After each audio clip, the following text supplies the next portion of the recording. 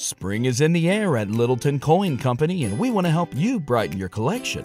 Visit us at littletoncoin.com all month long to enjoy 15% off your purchase. With a wide selection of coins, paper money, supplies, and more, Littleton Coin Company has something for every collector's taste. Use promo code SPRING at littletoncoin.com for 15% off your purchase all month long. Restrictions apply.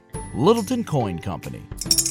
Serving collectors since 1945. Hey y'all, Darius Rucker here. You know, a lot of people ask me, what inspires your music? And one of the big things is a strong sense of place. That's why I love my home state of South Carolina and want to share the awesome things it has to offer. From the beautiful mountains down to the sunny coast, it's got it all. Not to mention two of my personal favorites, great golf and amazing food. Come see why I love this place. Visit discoversouthcarolina.com.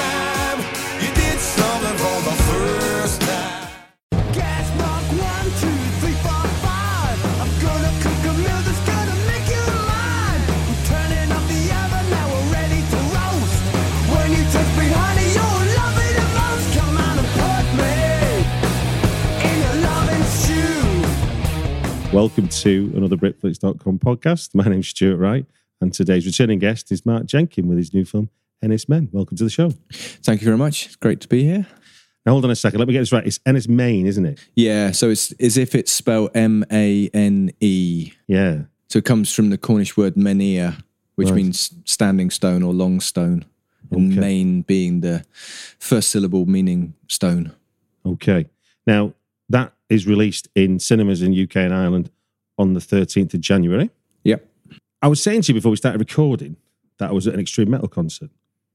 And one of the bands that's become my favourite new band are called We Lost the Sea, which is a really enigmatic title of a band, never mind a song. Yeah. And I only say that because the first question I wrote down is, what is it about you and the sea?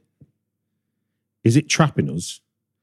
Or is it endless possibilities? Or is it something else for you? For me, it's just always been there. We're in Cornwall. We're surrounded by sea on three sides, and a huge river on the fourth side. And where I am in West Cornwall, it's only going to take a little bit of a sea level rise, and we'll be an island ourselves. So. I don't really think about it too much. The only time I really think about the sea is when I'm far away from it and I notice that it's not there, and I feel very different. We've got friends up in Wales, up in Montgomery, sort of on the Welsh English border, Shropshire border, and I think that's the place I've been to over the last few years, which is the furthest away from the sea I've ever been. And I feel like I'm on a different planet when I'm there. Really? Yeah, and I love it. I've sort of grown to love it, and the rolling hills and the countryside and all that kind of stuff, but I'm much more of a coastal person than a countryside person. You know, people say like Cornwall's rural, but I always think of Cornwall being coastal. And obviously this comes on the back of Bait and the relative success that had, which I'm guessing must have come as a hell of a pleasant surprise, because I remember our conversation last time was you basically returned to your own, like, how much pleasure you got out of film. You weren't thinking about how you might or might not make something popular. No, I went back to making films that I wanted to make and doing things that excited me. And I think the success of Bait is a real good advert for staying within your comfort zone, I think. But with what happened with Bait comes expectation. So how did you as a filmmaker hold on to what was essentially your strength as a filmmaker, when I'm guessing there's that, oh my God, what does the second film mean kind of thing? Yeah, well, we had a strategy. I spoke to Denzel Monk, who's the producer of ENYS MEN, and Matthew Bates, who's my agent, and we all sort of agreed that the best thing to do was just to go again like Bait on a small scale, quite a small scale film, same cast, same crew, different genre, but try and make something small scale, get it done quickly, get it out there before we thought about it too much, really. And that was the plan. And then we had this pandemic come along, which sort of scuppered that idea, really, slowed everything down, but also gave me a lot of time to think, which wasn't necessarily a good thing, because I did start thinking then what people might expect from a second film. But I think I'd spent so much time with Bait in Q&A saying I never thought about the audience and I was only making the film for me, and if people liked it, that was a bonus. That I really had to sort of stick with that, and I kept reminding myself that was my kind of mantra, to not think about the audience and just to stick, stay loyal to the way that I wanted to work and the way that I enjoyed working, and stay loyal to the people that I'd been working with. So it was, I was certainly more conscious that there might be an audience waiting for this film. So when ENYS MEN was announced, I suppose, in the news, which was, like you say, almost pre-pandemic, if I remember rightly, it wasn't that long after Bait had sort of been doing the rounds. So you were in sort of stasis for a while with it, or was you still able to make it? Well, with COVID, no, we were sort of shut down before we started. So it was March, wasn't it? March 2020 when the sort of lockdown first happened at the end of that month. We were due to start shooting in May and June, and we were just shut down. I mean, it was kind of perfect timing for us. It couldn't have. Obviously, a global pandemic isn't ideal, but if you're going to have a global pandemic, then we were in the perfect position to be shut down, because I think everything was in place. All the contracts were signed. We were ready to go, but we hadn't started shooting and spending money. So, and I knew a lot of films who just went by the wayside because they were in development and the development deal just went away, or films that were in production and they got shut down because they couldn't carry on working. So we kind of hit a bit of a sweet spot, really. And we were just put on hiatus we just put it back a year. The film had to be shot in the springtime, really. So it was a no-brainer. As soon as we knew we couldn't shoot, we just said, right, we'll put it back a year and see where we are in a year's time. We ended up shooting again. We were still in lockdown when we shot it, effectively, but by then you could work. If it was work, we could do it. But it was it was quite strict controls over what we could do, but it all fed into the way that I wanted to work anyway. It's not overtly period, but you could call it a period because it is set in 1973 as it sets itself up. What's significant about that year specifically, or what is significant about making it a period piece that you would have lost if you'd have tried to make the same story contemporary? The significance of 1973 is, it sounds really flippant, but I really love the way that the date 1973 looks when it's written down. Nothing flippant about that. Yeah, I mean, it's an aesthetic consideration. I knew that date was going to be written over and over again. So. I like the sound of the word elbow. Yeah. So that was why it was 1973. It was always going to be in the 1970s because I wanted it to be a kind of homage to those 1970s films that I think it was Kim Newman who said were sort of almost horror films. They were kind of horror films without being overtly horrific. Yeah. So I wanted it to fit in that kind of era. I'm writing another film at the moment, which is a period piece, but it's set in 1990. And I think there's a real significance of making a film, especially if there's an element of mystery in it that predates the internet and mobile phones, because they're a real easy, they're real handy problem-solving devices. And if you haven't got that problem-solving device, then it puts the onus on the audience. So it was important that this was a simpler time and a more difficult time to communicate. I think was quite key.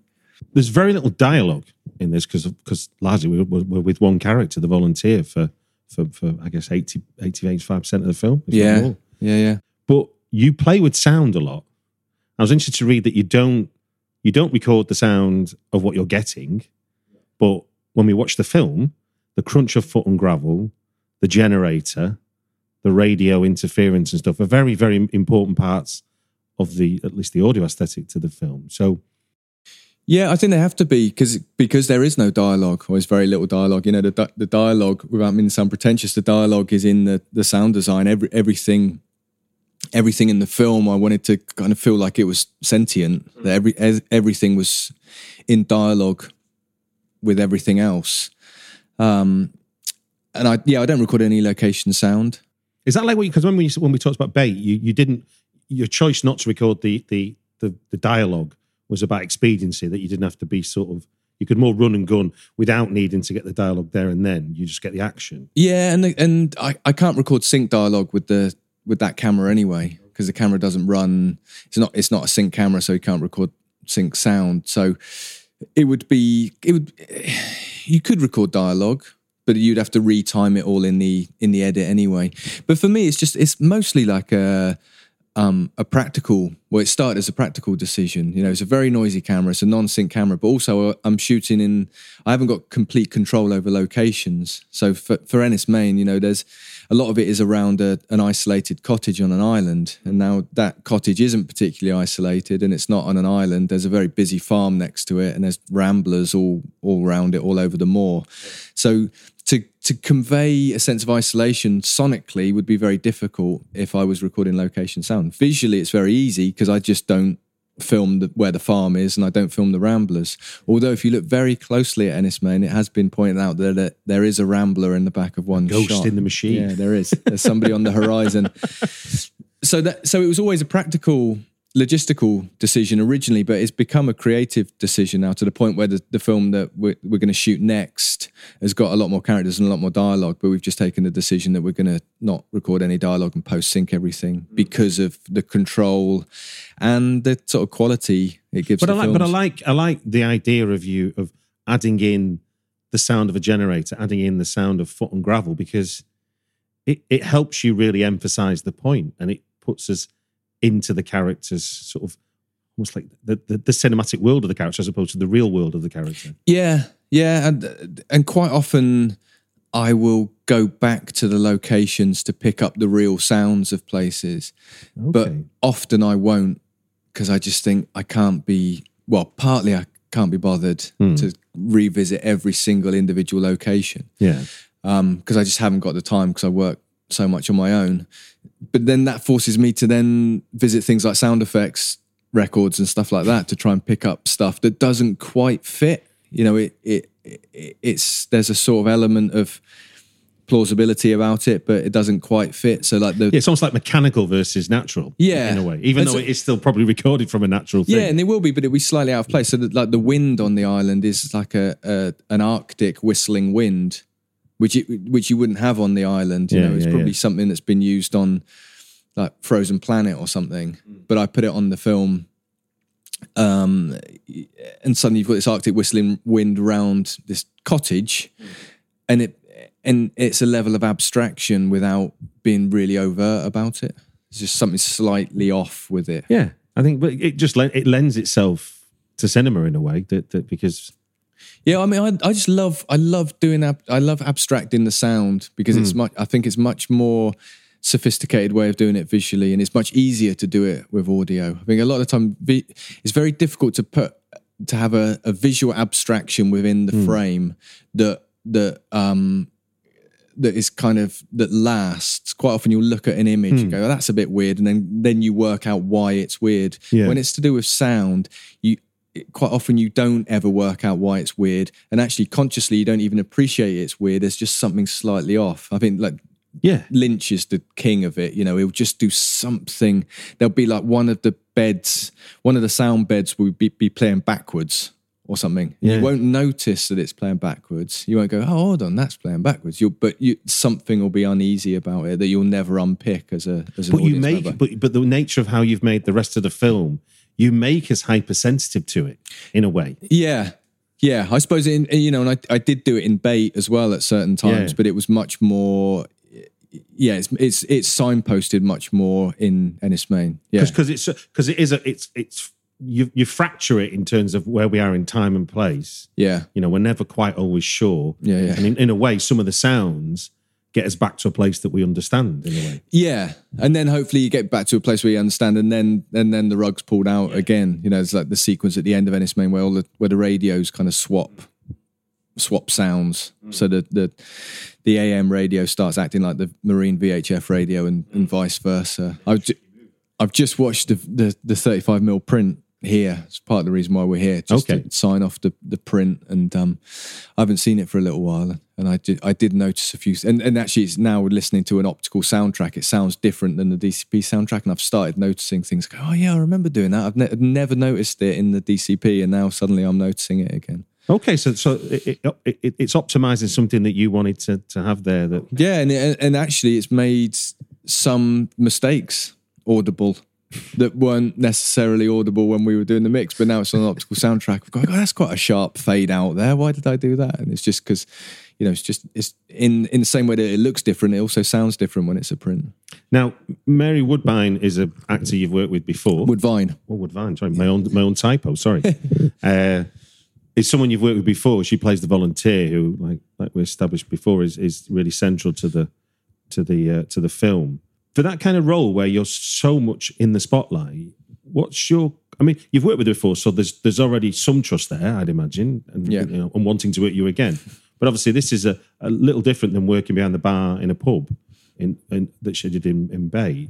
So what's the conversation? Well, no, she was the second homeowner. Oh, sorry, in Bay. Yes, sorry. What's the conversation like for that kind of role where the expectation is to sort of, give everything, isn't it, really? Well, yeah, Mary's my partner as well. Okay. So that makes life easier. Yeah. Really. Or, in some ways. In some ways, it's, it's trickier as well, because obviously we've got a personal relationship and domestic relationship and all that kind of stuff, and then working together as well. But I'd hope there's sort of trust between the two of us. I sort of trust her implicitly with the role, and hopefully she trusts me in terms of, the filmmaking side of it. I always wanted to give her a film that she could almost carry single-handedly, which she does with this film. Really, I've worked with her several times before, and always in supporting roles. But this was, and she wasn't always going to play the volunteer in this film. In fact, I was quite wary of casting her,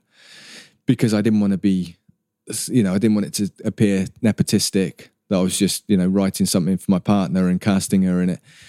But and for a time, she was almost like acting as the casting director for the film, because she was suggesting her contemporaries and her peers as possibilities for people who could play the volunteer. But eventually, I sort of came around and admitted to myself that I'd written the part for her. Okay. And I said to Denzel, producer and Film 4, the execs and everything, I said, I'd really like Mary to play the part. And everybody pretty much said we always thought it was going to be Mary who was going to be in it. So, yeah. So it was, it's interesting. I think it's been a really good experience working together. It's funny because it was only a 21-day shoot, so actually it's quite a minor thing in terms of time working together. But there's cabin on the fever film. on a film shoot, isn't it? It's not normal amount. It's not like a normal working day. No, but it's funny that the life of the film really sort of dwarfs the actual process of making the film, especially the shooting of the film. Yeah.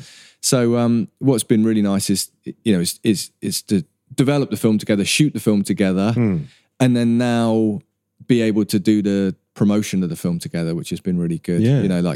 Going to Cannes together, and as you were there, the two of us being able to get up on stage and introduce the film that was a real magic moment, because she's been there with me before when I've done stuff, but she's been there to support me, or vice versa. When she's been doing something, I've been there to be there with her because I'm her partner. But to go up there and be sort of kind of co-authors of this work that's something that will stay with me forever. So that's been amazing. Yeah, because I interviewed Joel Truglio, who you might know if you watch Brooklyn Nine-Nine. He's done his first horror film. Mary is a massive Brooklyn Nine-Nine fan. I don't watch it, but she does. So she'll know, when she listens to this, Sergeant Boyle is the character who plays. Well, he just directed his first horror film, and it played at Fright Fest, and his lead is his wife. Right. And when they shot the movie, at the end of each day, they slept separately. Right. They kept separate in terms of, it was like the working relationship for the shoot. We haven't got the resources for that. No, but that is funny, because you do, I'll be setting up a shot, a close up of her, like on the harbour side or something, and I'd set up the camera and I'll be stood 2 foot away from her, looking down the viewfinder at her, and a light will be being tweaked, or some production design will be sorted out. So we'll have a minute where we'll be talking non-film stuff, and it will be sort of like, did you remember to buy the cat food? No, I thought you were getting it, and you have these moments of sort of domestic, not always fraught, but sometimes moments of, when it comes down to things like childcare and stuff like that, it's like, we got to get home and, we finish early today, we should definitely sit down and have a family meal. And, you know, you have to keep all of that's it goes without saying, that's all really important stuff. It's very difficult to prioritize that stuff when you are in that mad sort of, 21-day intense shoot that we were in. So it was. I think we came through it really well. Mary always says we had one slight Barney on the shoot where, the rest of the crew kind of just walked away and pretended that they were doing other stuff. I remember 2, but she remembers 1. So maybe 1 was just in my head. Given how close you are then going into the film, for obvious reasons, what did she do on the shoot that can you think of an example where what she chose to do as the actor, and obviously not as your wife, that surprised you and was obviously important to what you might have imagined the volunteer to be like? Is there any examples of that? She brought her extrovert nature to a character that was written as an introvert. We're very different. I would say quite an extreme introvert, and she's quite an extreme extrovert. Okay. So every character that I write is introverted. I can't help, I can't write extroverts. They're unbearable if I write extroverts. So all of my characters are introverts. So that's a really important moment of collaboration, is bringing in somebody who's getting the input of somebody who's an extrovert to bring a complexity to the characters that I write. So she constantly surprised me with what she was doing with the character, considering how little I was allowing her to do. She didn't have the luxury of dialogue, for example. Yeah. But the amount that she can do physically with very little gesture. So what? Give me an example then of where she's being how you perceive extrovert with what is clearly, like you say, more of an introverted role in the film. Well, just being reactive. I think her reactions are externalized rather than internalized. And there's. I just think there's stuff that she will do with a look that I don't understand how she does it. I don't understand how she can ask a question of an audience just with a very simple look. That constantly surprises me, but it actually doesn't constantly surprise me, because I wouldn't have cast her if I didn't know she could do that. Yeah. Because that's part of the pleasure of watching the film, is that the way she's moving about and the way she's looking. Yeah. It's part of what we're not clear about, but we're completely compelled to keep watching. Yeah, and I think there's so much going on inside. There has to be, because there's no outlet for it, so it's all going on inside. And in some ways, that's a result of there being no dialogue and the way it's written. But mostly, it comes from the character who's sort of portraying the actor who's portraying that character. And she's got, all of her. I think she's a fantastic stage presence, and she's a very funny performer. She's sort of known for comedy and on the stage, intuitively a very funny performer and very physical, amazing physicality. And although it's a physical role in terms of she's constantly... Hey y'all, Darius Rucker here. A lot of people ask me, what inspires your music? And one of the big things is a strong sense of place. That's why I love my home state of South Carolina and want to share the awesome things it has to offer. From the beautiful mountains down to the sunny coast, it's got it all. Not to mention 2 of my personal favorites, great golf and amazing food. Come see why I love this place. Visit discoversouthcarolina.com. What's the easiest choice you can make? Window instead of middle seat? Picking a vendor who sends a great gift basket? Outsourcing business tasks you hate? What about selling with Shopify? Whether you're selling a little or a lot, Shopify helps you do your thing, however you cha-ching. Shopify is the global commerce platform that helps you sell at every stage of your business. From the launch your online shop stage to the first real-life store stage, all the way to the did we just hit 1 million orders stage. Shopify's there to help you grow. Whether you're selling scented soap or offering outdoor outfits, Shopify helps you sell. Wherever and whatever you're selling, Shopify's got you covered. Sign up for a $1 per month trial period at shopify.com/try. Go to shopify.com/try now to grow your business, no matter what stage you're in. Shopify.com/try.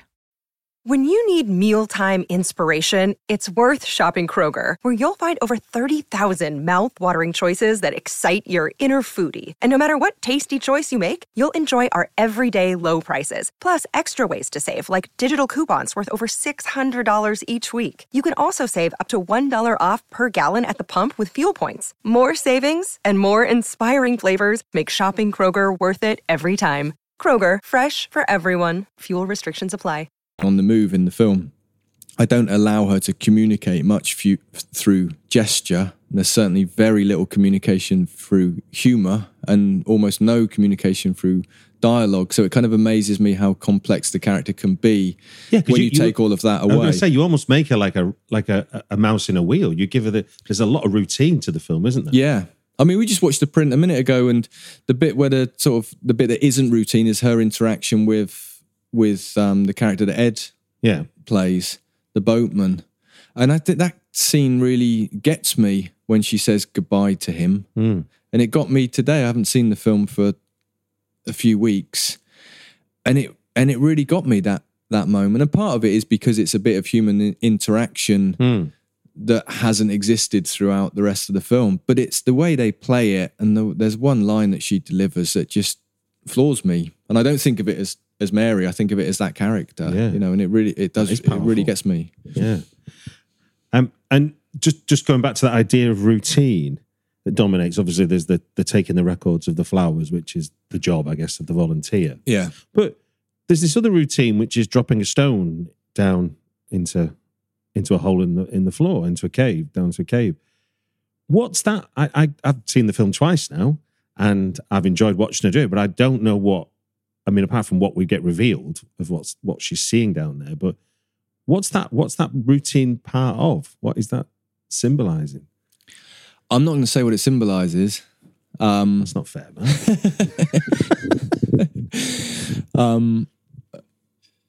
It is part of that routine. Routine. I think routine is very. You mean like shit? Like that character has added it into her routine of.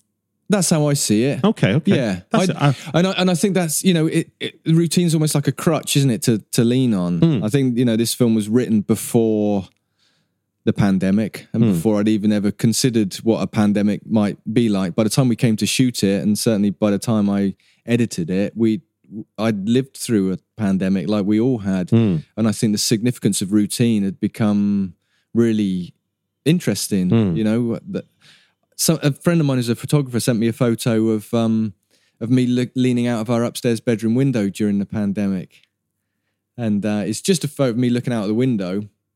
But I remember the day that was. Well, I don't remember the day. I remember the time of day it was taken, because every day during the pandemic, they would walk past the house at a certain time, and we would say hello out the window, and that was really important during that time. Yeah. Now. It would be mental for me to say, oh yeah, at a certain time of day I look out the window, but it's all relative to what you're doing. So it became there was a synergy between what she was going through and what people went through during lockdown, I think. So those minor, pardon the pun, those little things that you do take on great significance. And if they're subverted in any way, like if you forget to do them or an outside force subverts them, they become quite important, They become like.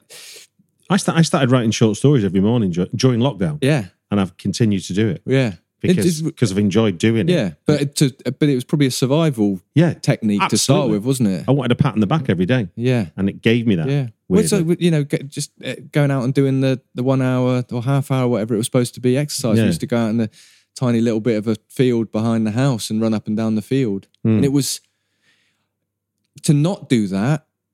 I don't remember any days when we didn't do that. I think if we hadn't done that, we would have all been in such a tailspin of where we were in the day and what was going on. I guess that makes sense in terms of the limited scope of what you show us the volunteer has got to do on the island, the idea that she would manipulate her own routine to make it more interesting or more survivable, however you want to put it. Yeah, and it's superstitions as well. That's the idea that you do something because you're superstitious, and maybe you can't remember why you started doing it. But I've got so many, going back to being a coastal dweller, the coast of Cornwall, everybody's riddled with superstitions. The things they have to do, and it all comes from people making living on the sea and risking their life going to sea and not having any control. So inventing things that give you the idea that you're in control of your own destiny. So, I saw the vicar on the way to the harbour today. That means I can't go to sea because it's a bad omen. You know, these little things that people will put to fool them into thinking they've got some kind of control over their destiny. And I'm just riddled with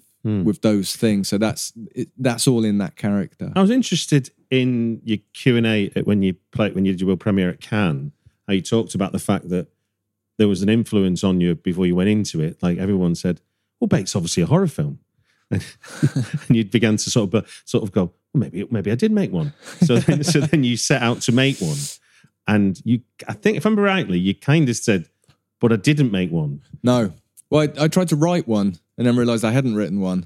I still think it is. I still think. But if you read the script, it isn't. In the same way that if you read Bait reads like a 90-minute soap opera episode. Okay. But because of the form, there's a suggestion of the sound, the colours, the holding of frame and things like that. Yeah, just the disconnect between sound and picture, the fact it's posting, all of these added layers of abstraction, the non-linear way that it's cut together. I think all of that lends itself to being a genre film. It's like one of my heroes, Lawrence Gordon Clark, who did the Ghost Stories for Christmas for BBC, when he was... when he moved from documentary to drama at the BBC, he was assigned a cameraman and an editor. Yeah. I think this is right. One of them or both of them said to him, you know, what you've got to understand is now you're doing drama and you're doing horror. Horror is the one genre that where you're constantly drawing attention to the form. You know, whether it's with sound or whether it's with an edit or a crash zoom or something like that, you're constantly drawing attention to the form in order to elicit a reaction from the audience. And I think that's what Bait did. Bait constantly reminded the audience that the audience were watching a film, which made it feel like a horror without there being any horror within it. There was a sense of foreboding. There was a sense that you couldn't quite trust what the next edit was going to be or the next sound cue was going to be. And so when people pointed that out, I thought, it'd be fun to do a horror film. So then I set out to overtly write a horror script. But I'm not very good at writing scripts with huge amounts of context, backstory, dramatic contrivance, all of that kind of stuff. So actually, and on all of those things are kind of needed in a genre screenplay. I think a conventional genre screenplay. I'd agree with that. So when I read it back, it was like, I failed. I haven't written a horror film. But then I thought, actually, no, well, the horror will come from the form, the actual. So in a way, you're the ingredient that makes it a horror when you start to make it. And in some ways, I quite like the idea of being given a screenplay that's very straight, and then subvert it through the making of it, which I think is what Bait was. You know, so when but then Bait, you could draw parallels with, say, Pinter's stuff. You know, the way that if a character does something absurd, it almost makes it uneasy. You know, you're forever on edge then because you're like, I don't know what to expect. Yeah. But then the consequences aren't necessarily horrific. No, they might be sort of unsettling, or you might not be able to make sense of them. But I wanted it with ENYS MEN. I wanted, you know, the consequences to be horrific. Because for me, horror, the scariest horror for me is when time stops making sense. And I think again I thought about that a lot during the pandemic. You know, the idea that it was bad. You know, we were undoubtedly living through. I've started to say basically those 2 years don't count. If I've not seen you for 4 years, then I've not seen you for 2, really. Yeah. Which is a weird way to think about 2 years. But I think the comforting thing was every night, you know, and also we were in a house with a 11, 12-year-old. Yeah. So his well-being was the priority, you know, making it sort of normalizing the situation for him and that kind of stuff. But so a lot of bedtimes was like, see you in the morning, sleep well, sweet dreams, that kind of stuff. And going to bed safe in the knowledge that the sun would come up in the morning and gradually things would get better. They might get worse first, but eventually normal somewhere over the horizon. Yeah, we'll get to where we are now, where things aren't normal, and there's a huge amount of trauma that everybody's dealing with, and a lot of people have lost people. But things will get better, you know, because every morning the sun comes up, and every time the sun comes up is a new day, and every time there's a new day, there's new hope. For me, horror is when that stops happening. Yeah. So time stops making sense. One of my favorite horror films from recent times, or reasonably recent times, was the Blair Witch, the third Blair Witch film. Really? That's a rare call. But go on. Yeah.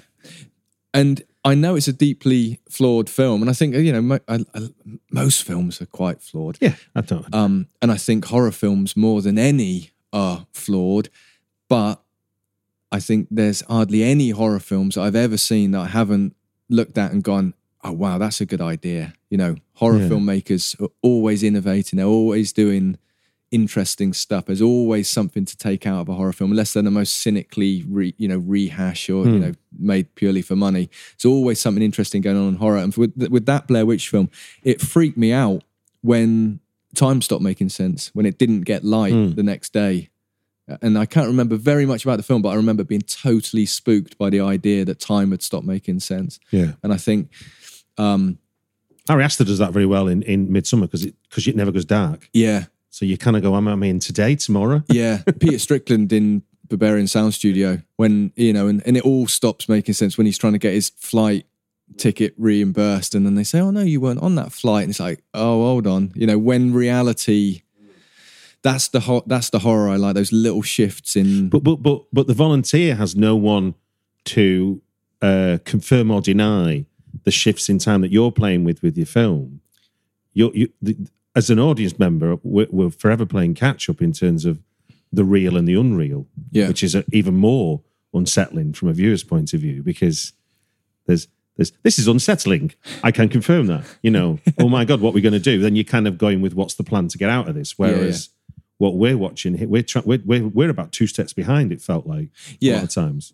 Well, yeah, no, I did. That's why I wanted it to be like a fever dream, where you've got nothing to hold on to. Yeah, you know, and what that would do to an audience. I mean, the film I'm working on at the moment, I'm writing at the moment, is much more what you just described, where the audience are with the protagonist trying to make sense of a situation that's weird. Yeah. Whereas with ENYS MEN, what I wanted was the film, the actual materiality of the film, of the object, to be nonsensical, to be illogical, and you know, like a dream. Because you I mean, we've not mentioned it yet, but you know, you've got a standing stone plays a major role in this film. Yeah, and it's almost like a standing stone has become sentient, which is terrifying in of itself, or the other way around, maybe. Yeah. If you believe the Cornish myths, then all the religious myths, then the standing stones were all petrified humans who had sinned in one way or another. Right. Okay. That was the Christian telling of it. Okay. See, I've done some work into black metal for a film I've been developing, and what I found out during the research is the church burnings, which were horrifying in the 90s, was a kind of crude attempt to destroy Christianity and take Norway back to pre-Christian pagan times. Yeah. So they thought these emblems of what was the new Christianity is what we need to get rid of that will return us to some place that is ours. Yeah. I mean, slightly misguided, but... but it's weird to see it like written, and that was at first I thought it was just young people being stupid. Yeah. But there's some sort of warped logic to what they were doing. No, they're never being stupid. They're always, there's always some mission behind it, isn't there? Another part of the sound is the sound you make, not the sound that you go and find something to discombobulate, but literally the music and the soundscape that you've created around this film. And at times, you know, I mean, when I was able to watch it for the second time, I was like, this sound is literally assaulting me at times. You know, it's not you're not just giving us some sonic colour to add to what I'm seeing. You're really sort of going a completely juxtaposed to what I'm looking at in some senses. Yeah. What was your process behind developing the sound for it? Where were you coming from for that? I dealt with the sound in the same way that I dealt with the colour, really. I think early on when we decided the film was going to be colour, my thinking was, if it's going to be colour, it's going to be a hell of a lot of colour. Yeah. And with the sound design, I think, you know, if I'm going to do the sound, then I'm going to really do the sound. There's not going to be much subtlety in this. It's going to be as austere and as brutal as the visuals are. You know, in the same way that the film crash zooms and goes into extreme close-ups, and the sonic landscape was going to be the same. You know, it was going to be. It wasn't really going to take any prisoners. Yeah, you were kind of like that idea that the Earth's vibrating. Yeah, well, we're just looking at it in the cinema here, and the ceiling was definitely vibrating in the last 20 minutes of the film. And Denzel, the producer, actually did say to me, "Do you think we need to warn some of the older cinemas about this, because the ceiling could come in, because the bass rumble on some of it is insane." Yeah, but I kind of do it all at the same time. I do the picture cutting, and I do a lot of the Foley, and I do the soundtrack all concurrently. So I have an analog synthesizer next to my. Oh, so you're like him, you're playing along with. Yeah, quite often do. So you've not written this music. No, well, I don't write. I can't. Because I was fascinated by that idea of you doing all, having to do. Like have 3 plates on your head balanced all the time. That seems like a... Yeah, well, I do. I stand on a piece of wooden flooring that I've built up in the studio, and I do the footsteps on there. A lot of that gets replaced by the Foley people and Rich, who did the final mix, kind of replaced some of my Foley recording, or a lot of my Foley recording, because it was quite badly recorded. But I have to record that in order to do the picture edit, because there's no dialogue to rely on. So a lot of the picture cutting is relying on the rhythms of the Foley and the sound design. But I also record a lot of stuff to a tape loop. I build an infinite tape loop of 1/4-inch tape between 2 reel-to-reel machines, and I sort of loop a lot of stuff in that way, and that's all happening while I'm cutting the picture. And that's not very subtle, it's a sort of infinite decaying loop that kind of is quite difficult to control. Okay. So that's why the sound isn't particularly subtle at times. Okay, so it's like you're not worried about this, about any kind of sophisticated music.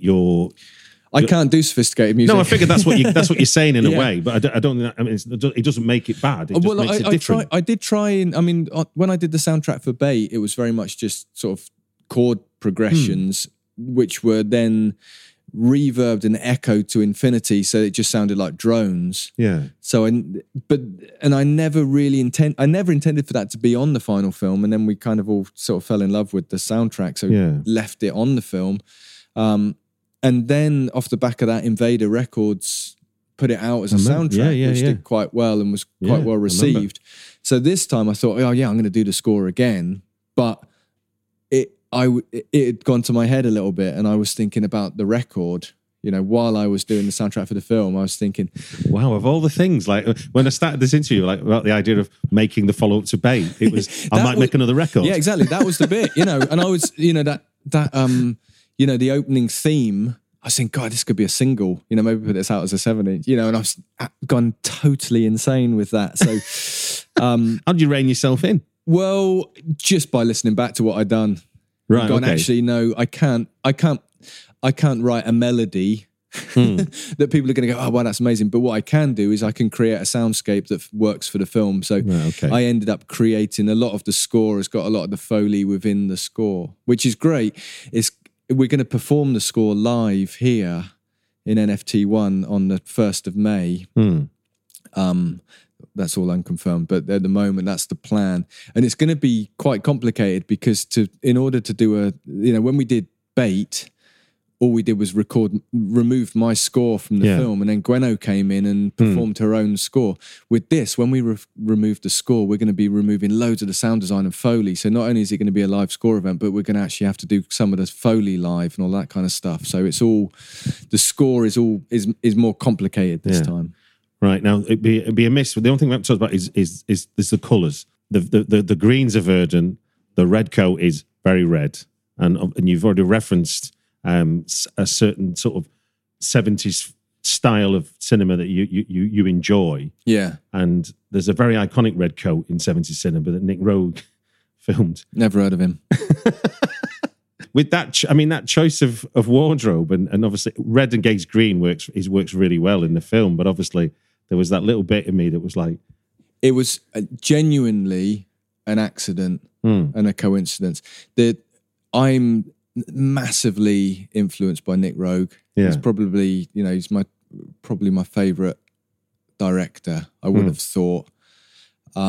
His approach to cinematography and editing a massive influence on me. The red coat was an accident.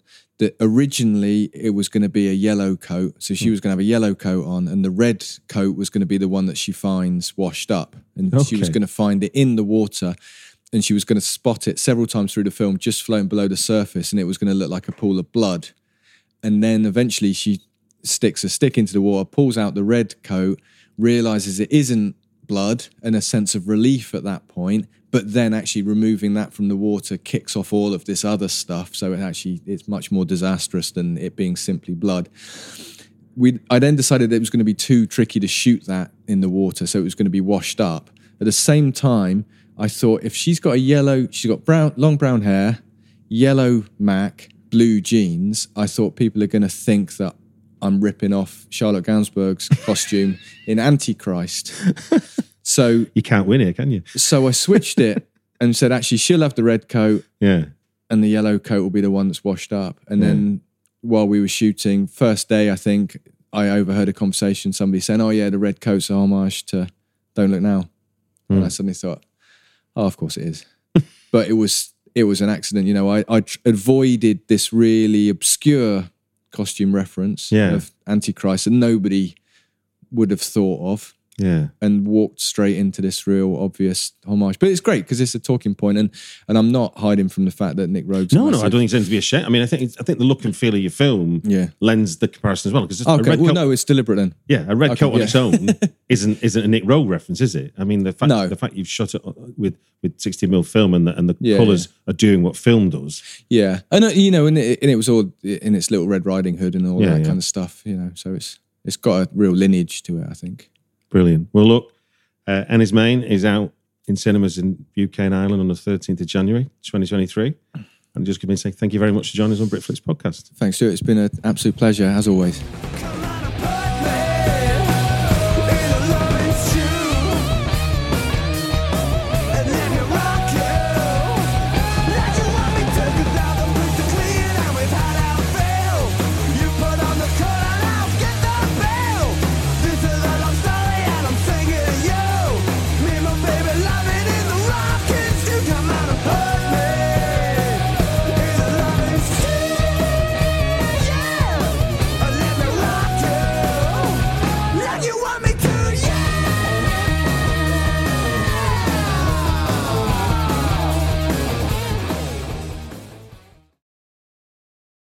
Ready for a career in behavioral health? Earn your online degree at Herzing University. Choose from health and human services, psychology, or social work programs. Gain the skills to work, coordinate, and manage nonprofits. Secure a bachelor's in psychology to study mental health, or advance your social work career through our online Masters of Social Work.